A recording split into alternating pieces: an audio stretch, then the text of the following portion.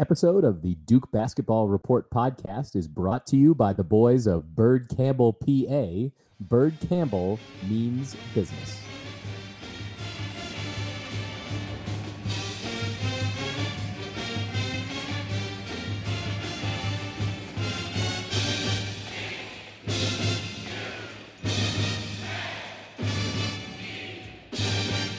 Hello, Duke fans, and welcome to episode 112 of the Duke Basketball Report podcast. It is Thursday evening, March 15th, 2018, approximately 9 p.m. Eastern Time.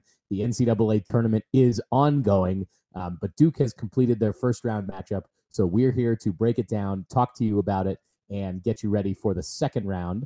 I am your host for this episode, Sam Klein, coming to you from Denver, Colorado. I am joined, as always, by my two co-hosts in Washington, D.C., Donald Wine. Yo, what's going on? 1 down, 5 to go. That's right, my friend. And in Atlanta, Georgia, Jason Evans. Jason, good evening. Good evening to you, sir. A very good day thus far for the Blue Devils. Yeah, so let's get right to it. Duke's opening round game was this afternoon. They beat the Iona Gales 89-67. It wasn't much of a game after about the first 10 minutes, so we're going to talk about that real quick and give our impressions of this team, and in particular, all the freshmen and their first exposure to the NCAA tournament. So I'll go to Donald first. Donald, give me some takeaways from this first round game against Iona this afternoon.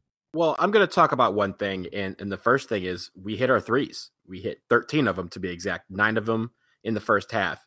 And, you know, we started out on that hot streak to start the game. It was with a few three-pointers. It really opened the floor up. Our shooting was great today, and that's what allowed us to really separate from the Gales late in the first half and not look back. With our shooting, and it opens up the floor for our inside game to work, and it allowed everybody to feel comfortable. I felt like watching the game in the second half. It wasn't where we were, worried about a comeback. The shooting was there, the rebounding was there, the inside presence was there, but because we hit our threes, because we hit so many of them, but because we were hitting our outside jumpers, it gave our guards a lot of confidence, and I think that is what spurred the rest of the team. Really proud of our success today, and I think that is a really good start for the tournament. Jason, what did you see from Duke? I think specifically on defense today that kind of gave you some hope going forward about this team. I'm really glad that you tossed to me with defense, because that's what I wanted to talk about. Duke is getting better and better at this zone that they play, and we're using our length more and more and more. And it's not about getting lots of steals. It's not even about forcing lots of turnovers. Because we only had 5, was it 5 steals? Yeah, we only had 5 steals. We only forced 10 turnovers. Ordinarily, you would look at those numbers and say, that's not a great defensive effort. Iona scored 67 points against Duke. This is a team that averages close to 80 points a game, and there they are down at 67. They knew 67 points is not enough to beat the Duke Blue Devils. Unless maybe if you're... That's 67 points playing at a normal, like pretty fast tempo for Duke, and I think also for Iona, right? Yes, Iona is a team that likes to play reasonably fast. They put up a lot of three-pointers. They're ordinarily, as I said in the preview about them, they're ordinarily a team that scores a pretty good bit. And the Duke defense, there were a number of times, especially in the second half, where I thought, did you guys think this as well? Iona just looked confused. They looked like they had the ball was moving around a little bit, but they weren't sure where they were moving it. They got very, very, they shot 5 of 24 from 3, 5 of 24, 20% from 3. And that wasn't because they were taking open three-pointers. It's because we were in their face. We were contesting everything. And the announcers kept talking about Duke's length. And I think it really showed in this game. Our length, our athleticism in the zone, our ability to, look, when these guys spread out, when Trevon Duval spreads his arms out, when Marvin Bagley spreads his arms out, and several of the other guys in this team, they probably look like they're taking up 2 spots on the floor because they are so long. And we've gotten so good at this zone. I'm not sure. There are not going to be many teams, I don't think, they're going to be able to get to 70, 75 points or so. And it's hard to imagine a team beating Duke scoring less than 70 points. So I thought the defense was the story of the game. Look, we scored 89. 89 is a big number, but to me, the defense was the story of the game. I agree with you about that. The point you made that the Gales looked kind of lost in the second half, I think that was, for the first 10 minutes of the game, they were kind of hitting a lot of shots just like unconscious, right? They were shooting over Duke. They were getting the ball inside, and then all of a sudden it was like the lights came on and they realized where they were and who they were playing against, and everything just kind of locked up for them. As I was watching the game, there was one possession. I don't remember exactly how it ended, but it was one of the possessions where the zone was clearly frustrating Iona. And I thought to myself as I was watching it that the well-executed zone defense kind of looks, and you guys tell me what you think about this, a well-executed zone defense kind of looks like a really hard pinball game where you're trying to like hit the pinball into one very specific place, like at the top of the game. You know what I'm talking about, where it's like, this is the mission you're on. You have to hit it here. And you just can't get because there's all kinds of stuff in the way, and you have to like bank it off of like multiple walls and stuff. That kind of felt like watching Iona try to break down Duke's zone, especially in the second half, where they're trying to get the ball inside. But as you said, Jason, Duke's length is just frustrating everything. And even in moments where that they're doing that weave of the ball around the perimeter, trying to get something inside, they might break through one Duke defender, but then all of a sudden another one appears, and it's like they can't move anywhere. And they try to make passes, and Duke was deflecting passes all over the place. Even if Iona was getting the ball back after the deflections, it kind of disrupts all that offensive flow, and you sort of have to start over. And I was really impressed with the way the defense played. Now, that being said, Iona is not, the longest, tallest team that we're going to face in the tournament. There's lots of other good teams, hopefully down the road, that Duke is going to face. But it did feel reassuring that, especially we know from recent years, Duke can get into these first round games, these second round games where teams are really excited to play them, and they can make it a dogfight for 40 minutes. And Duke just did not let that happen. Obviously it was relatively close for about the first 10 minutes, and then, like I said, it was like the lights came on, and Iona just had no idea what was going on anymore. So I was really impressed with that. Duval hitting 4 3-pointers is not something I think we can expect to see in every game in this tournament, but that was obviously really great. The rest of the team shot really well, and it's always a good sign, of course, when Justin Robinson and Antonio Vrankovic each book 2 minutes in the game. And Justin Robinson had one of the highlights with that big dunk towards the end, so that was really great. I'll say, let me say one thing about the offense really quick. Well, look, I'm glad that we were hitting our shots. We had 53, almost 54% of our shots from the field. We hit close to 45% of our 3-pointers. That's great.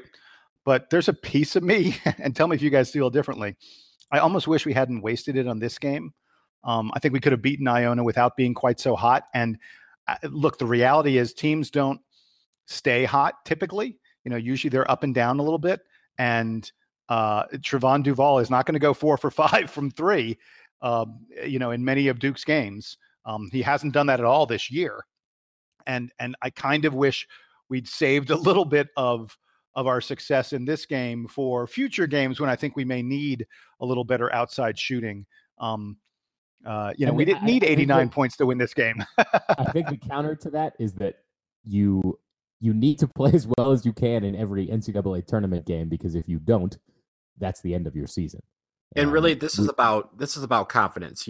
For 4 or 5 guys on this team, major parts of this team, it was their first NCAA tournament game, and normally, Jason, there's some merit in saying, hey, I wish we didn't hit 13 threes against Iona. I wish I'd saved that for like the Elite Eight or the Final Four or something like that. But when you have confidence to build, and this was a good confidence building game, you take it. And I think that's what these guys did. That's what's going to help us on Saturday, hopefully. Donald, I think you're absolutely right. Yeah. Was there anything from this game that you thought Duke could have done better, or was this kind of the blueprint for Duke as far as how well they can play in a tournament game against another really good opponent? Well, here's the cool thing about this team is the answer is I don't know what they can do better, but at the same time, I'm going to go back to the defense for a minute. The cool thing about this defense is Iona probably took a long look at our defense and in the last 3 weeks of basketball that we've played, and the consensus they probably came up with is we have no idea what defense to expect. And the reason why is because it seems like this defense is constantly evolving, and that is our ally because no team can really look at tape of us and think that that's the team that they're going to see on any given day. Our defense is growing, our defense is getting better, our defense is changing. And I think what's the cool thing about it is that, today in the second half, for example, the guys were really forcing terrible 3-point shots, and they only hit 1 out of 15. On other games, we're very aggressive and pressuring the ball in the backcourt. Sometimes we let we do the bend don't break philosophy with this zone. And what the cool thing about this zone is, and why it's really important to watch every game for what it is that this zone will change on Saturday. It may not be very apparent, but there's going to be some nuance of it that the team does against Rhode Island that is going to be different. And by the way, for that with a 2-day notice. Did you notice that? Duke has thus far when they go into a press, it's like a 3/4 court press, and it's really about slowing teams down more than getting turnovers. Although we sometimes get turnovers out of them. Did you notice today, like off the opening basket, we went into a full court press and we trapped them and we came darn close. Ball goes barely off Gary Trent's fingernails. We came darn close to getting a steal off of that. Now we didn't pull it out again throughout the rest of the game, I think. But I was like, oh wait, what the heck is this? Duke is doing a full court press on the very opening play. I wonder if you're Rhode Island and you're looking at this game, because they'd already won their game. Are they going, whoa, wait, what is this? We haven't seen this before. We're not prepared for this yet. Yeah, it's a tone. I agree with you. I think it was just a show to be like, hey, make sure you think about this in addition to all of the other stuff you have to prepare for. And they've done that in the past before. They've done it in a couple of games where, Duval and Trent were very aggressive from guys. As soon as they get the ball, they're pressuring them all the way up the court. Kind of like, what West Virginia does in kind of the 40 minutes of hell kind of offense or kind of defense that Arkansas used to do back in the day. But today they kind of showed it and then pulled back. And it's like a mind game. Because again, like you said, Rhode Island was in the stands and they're watching and they're probably like, what is this defense? Because this is not the defense that we've seen game tape on. This is not the defense that we've seen. It looks similar, but something about it is always different. And I think that is what's throwing teams off. It's brilliant kind of strategy because with a 2-day rest between games and in all these games where you're just coming back, back to back to back, teams aren't going to be able to adjust to that quickly. That's where you have an edge. And I love watching that pressure defense because teams that have executed that well against us in the past are so frustrating. You remember like that Louisville team that quote unquote won the NCAA tournament a few years ago with Peyton Siva. They were able to do that.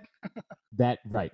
They were able to play that pressure defense. The other one that I remember specifically against Duke was that awful Clemson game from 2009 where they beat us by like 30 points in Littlejohn, and every possession it felt like Duke was trying to bring the ball up the court and couldn't help but turn it over. And I know how much I hate watching other teams play that defense well, which just makes me happier when I see Duke execute it. And honestly, I'm not sure that Duke teams of the past 10, 20 years have had the dudes to execute a defense like that, because it is not something you can do if you are even slightly above average athletically.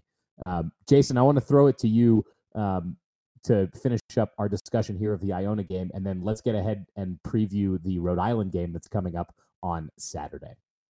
So the conclusion of my thoughts on the Iona game are two things I want to highlight. One about the bigs and one about the littles. Regarding our big men, we won the rebounding battle by 10. We out offensive rebounded them 14-10, and we out regular rebounded them 39-29.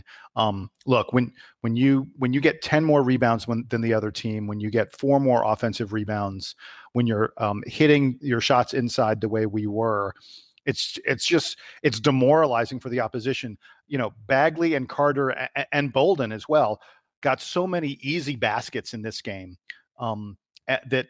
If you're Iona, you're just like, how do we catch up with these guys? How do we keep up with these guys when, they're hitting their threes, but the real problem is they're getting the ball inside and scoring at will. And as we get to our Rhode Island preview in a couple moments, we're going to talk about that. I don't know how Rhode Island has a prayer of stopping our big men. But that said, the other thing I wanted to mention is the reason we got those good shots was I thought we passed the ball exceptionally well today. Do you guys, Grayson Allen and Trevon Duval, combined for 17 assists? Allen had 9, Duval had 8. 17 assists between those two guys. I haven't had time to go back and look through the history books, but for Duke to have 2 guys getting 8+ assists in a game, that's just crazy. And Allen had 9 assists and only 1 turnover. Duval had 8 assists, 4 turnovers. Not great, but 8 assists, 4 turnovers. I'll take a 2-to-1 ratio. We didn't turn the ball over. Our backcourt guys especially did not turn the ball over, and they passed the ball exceptionally well, leading to baskets. 17 assists from our 2 primary ball handlers, only 5 turnovers. When that kind of thing happens, Duke wins. Period. End of story. End of discussion.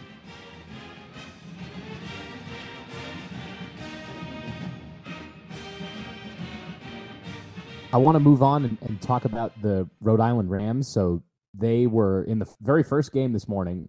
For me, it was morning. I guess for you guys, it was just the early afternoon. But Rhode Island won an overtime game, a really fun game against Trae Young's Oklahoma squad. It was 83-78 at the buzzer. And so they move on to play Duke on Saturday. We don't have the game time as of right now. But I wanted to send it right back to you, Jason. Give us kind of what you saw from the Rhode Island game, because I'm sure that you guys, as well as I, and hopefully a lot of other Duke fans out there, were watching that game in anticipation of winning today.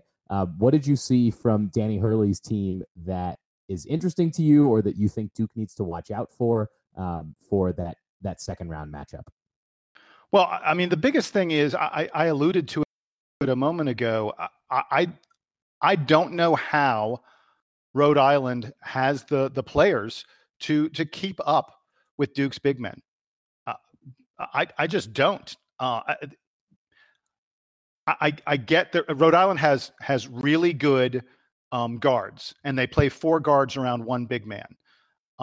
But I can't figure out how Rhode Island has the size. I don't know who on Rhode Island is going to guard Marvin Bagley. I just don't. I have no idea how they're going to do it. I think that, if I'm Danny Hurley, the head coach of Rhode Island, I'm looking at this game and I'm befuddled about, what kind of chance I'm going to have to keep up with Duke. Oklahoma beat them pretty soundly on the boards, and that's going to be even worse when you're playing Duke. Oklahoma got 54 rebounds. Yeah, that's a middling Oklahoma rebounding team. Oklahoma's strength is in the shooting, is in Trae Young, is not in their ability to attack the glass. Oklahoma had 54 rebounds in this game, and Rhode Island had 41. So they got out-rebounded by 43. I'm sorry, by 13. My math was bad there. They got out-rebounded by 13. And like you say, this is not a great rebounding team, these Oklahoma Sooners. I shudder to think what Duke is going to do to them on the boards. Duke is 5th in total rebound percentage in all of Division I. Rhode Island is 177th.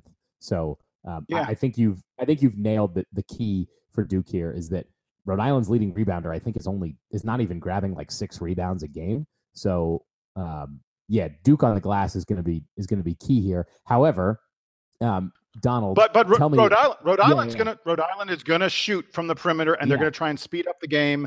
That's gonna be their game plan. Donald, I was gonna say, tell me about Fats Russell. Look, What a great game!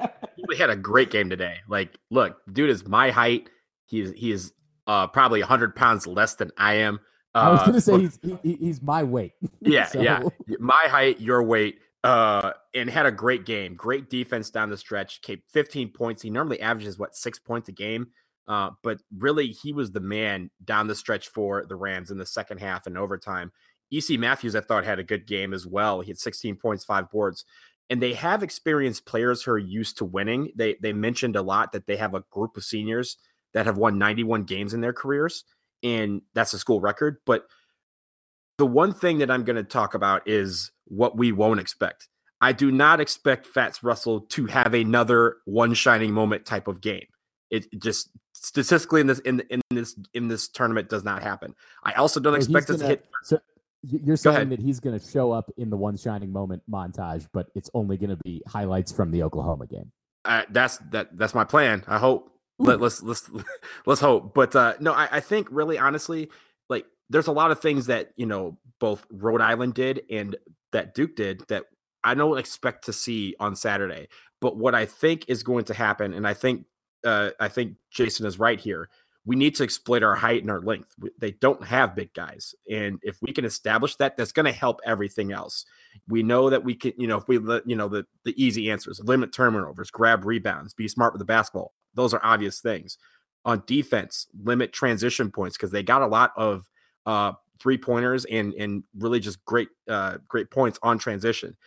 Continuing to be active on the outside with this defense is going to be the key, because if we can stop their perimeter shooters, then their inside game, I think we have the edge there. So we can't expect what we did today. We can't expect what Rhode Island did today. But at the end of the day, we can control our size. We can control how we exploit that. And if we do that, we're in good shape.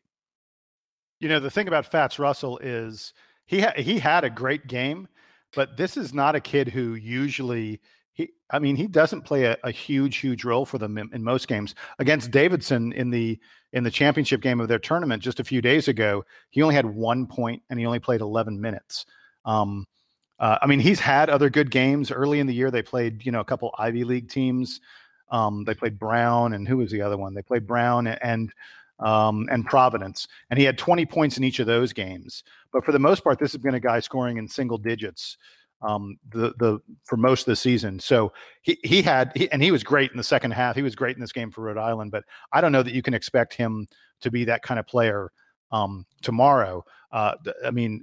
Jared Terrell and E.C. Matthews are the two really good players for Rhode Island. I feel like E.C. Matthews has been there forever. He's got to be a senior now, right? Please, God, tell me he's a senior. He's been there for a while. I feel like. I think they're all seniors except for Russell. Yeah. But Terrell and Matthews are the guys that you have to watch out for, and especially Jared Terrell shooting the three. That your big concern if you're Duke is that Jared Terrell gets really hot and takes a lot of 3-pointers and keeps them in the game that way, because as we've said many times, they don't have the bigs to keep up with us on the boards by any stretch of the imagination.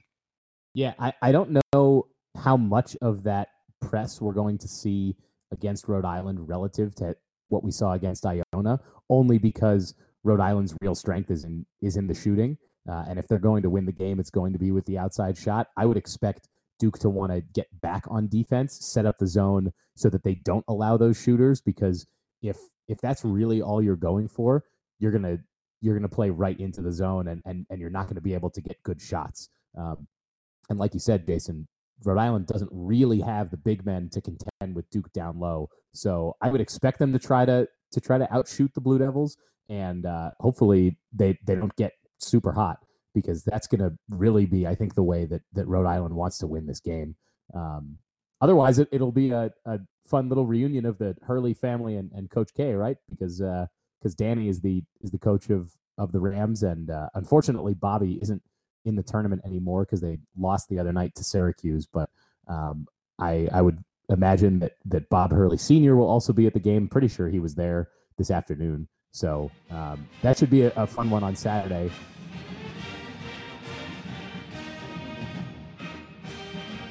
Before we wrap up, I wanted to ask you guys, the first day isn't even over yet. We've got a good game going right now between Texas Tech and Stephen F. Austin.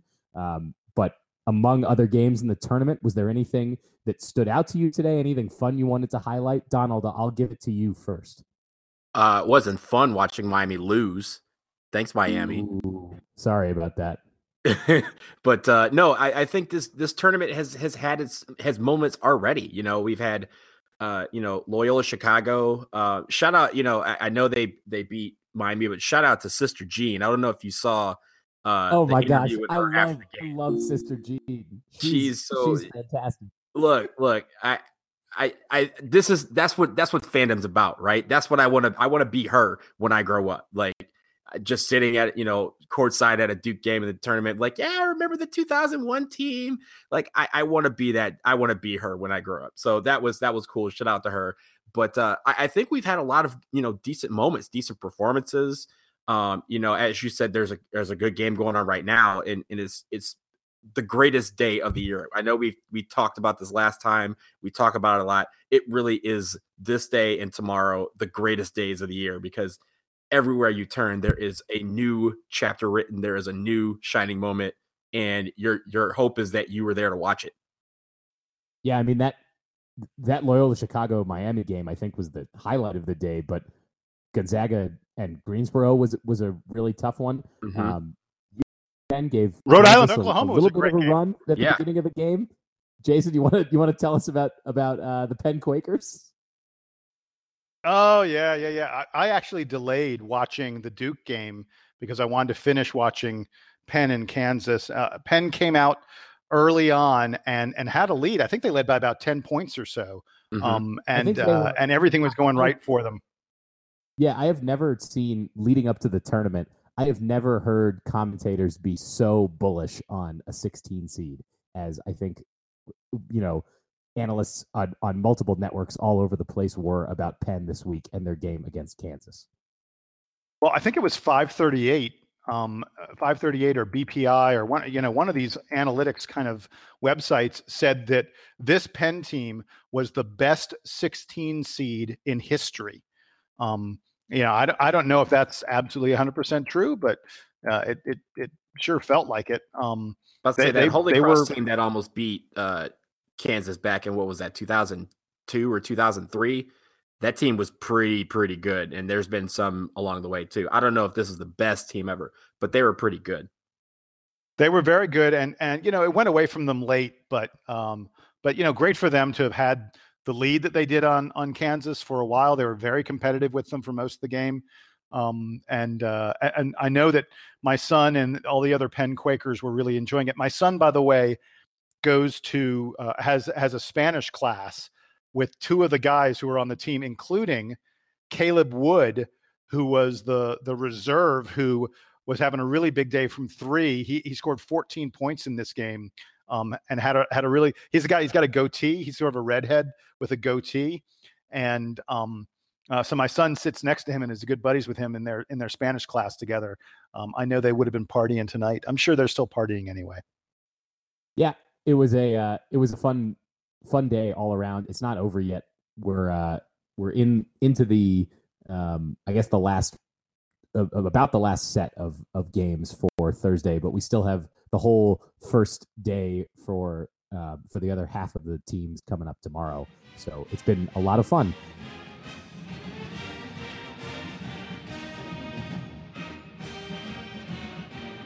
I would like to finish the day and this quick episode with a little player of the game. And then I think that Jason has a parting shot. So why don't I start with Jason? Give me your player of the game for the Duke Iona game. So I'm going to go with Grayson Allen. It's sort of funny, of all the starters, he had the worst day from the field. He was 6 of 14. He had 16 points. There were two other guys who scored more points than he did. And Trevon Duval, I hope one of you picked Duval, because I thought Duval was outstanding, but I'm picking Allen because 9 assists, 1 turnover, and I thought he played really, really good defense To me, those are huge keys for Duke going forward. 9 assists, 1 turnover from Grayson Allen. I'm giving it to the senior. Grayson Allen was my player of the game. Donald, are you going to follow Jason's recommendation and take Trevon Duval? I certainly am, because when he established confidence in our outside shooting. When Trevon Duval was hitting 4 threes, everyone was like, yes, the lid on the jar is open. Like that was, him in the beginning is what set the tone from outside. Him hitting those threes. A couple were with hands and faces, but a lot of them were very open transition looks and open 3-point looks. That's what you want to see. And he had a terrific game. I know he had 4 turnovers, but 8 assists, 19 points, 4 of 5 from 3, 7 of 11 overall. Trevon Duval, my player of the game. All right. Since you guys took the 2 guards, I will take Marvin Bagley, who was just eating all over the place on offense. Iona just had nothing they could do to prevent him from getting his dunks and making lots of good passes. So for his offensive performance today, I'll give it to Marvin Bagley.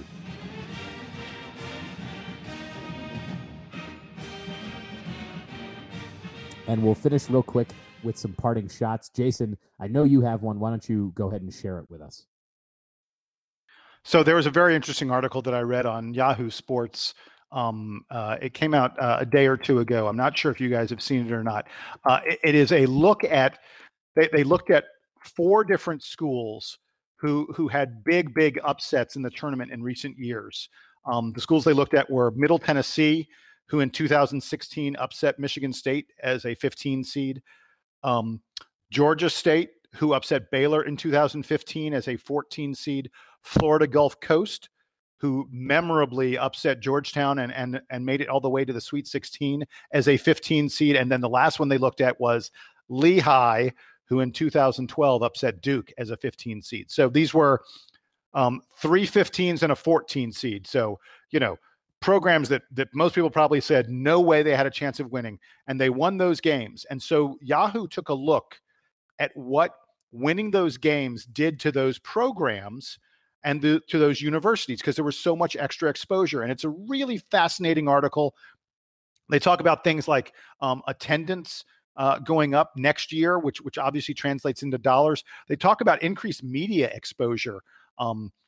Florida Gulf Coast back in 2013. Remember, they were, what were they called?